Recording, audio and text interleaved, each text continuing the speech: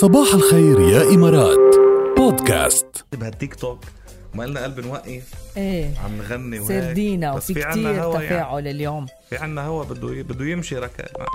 What's trending؟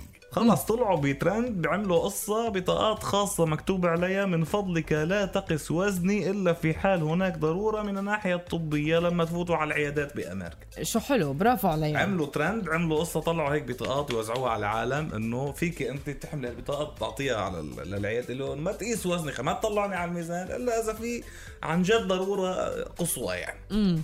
بس كمان يعني الوزن شغلي صراحة يعني كتير برايفت كتير.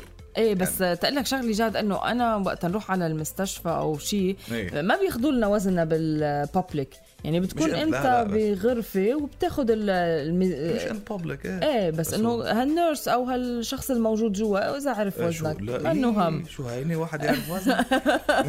عن جد ما بحس انه كتير مشكلة في الايماج على اساس انا مش مبين وزن، يعني انا اذا ما طلع على الميزان ولا بيبين ولا ممكن يعتقدوا لحظه اني ناصح يعني. بس لما اطلع على الميزان بنفضح بدي اعمل، مشان هيك انا بخبر الموضوع. عندي يد رحباني قال مدام لور معليه، يعني انت عم تاكلي بالستر بس عم تنصحي بالعلن يعني. ما واضح يعني. عم تسمع صباح الخير يا إمارات مع ركيل وجاد على راديو الرابعة.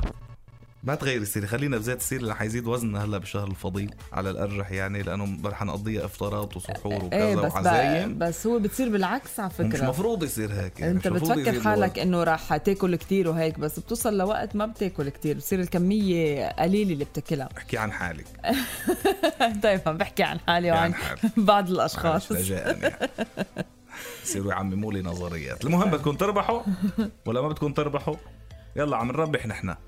والجائزة حلوة كتير، دعوة إفطار ل4 أشخاص بخيمة أساطير الرمضانية. شو ناطرين تشاركونا؟ بدنا منكم بس أجمل ذكريات رمضان، ذكرى بتتذكروها وحلوة كتير. صايرة معكم الشهر الفضيل أو إشياء على 7008. يلا بعتوا هلأ لتربحوا الجائزة. واستشبهت فيكي، اي والله شايفك شي مطرحنا.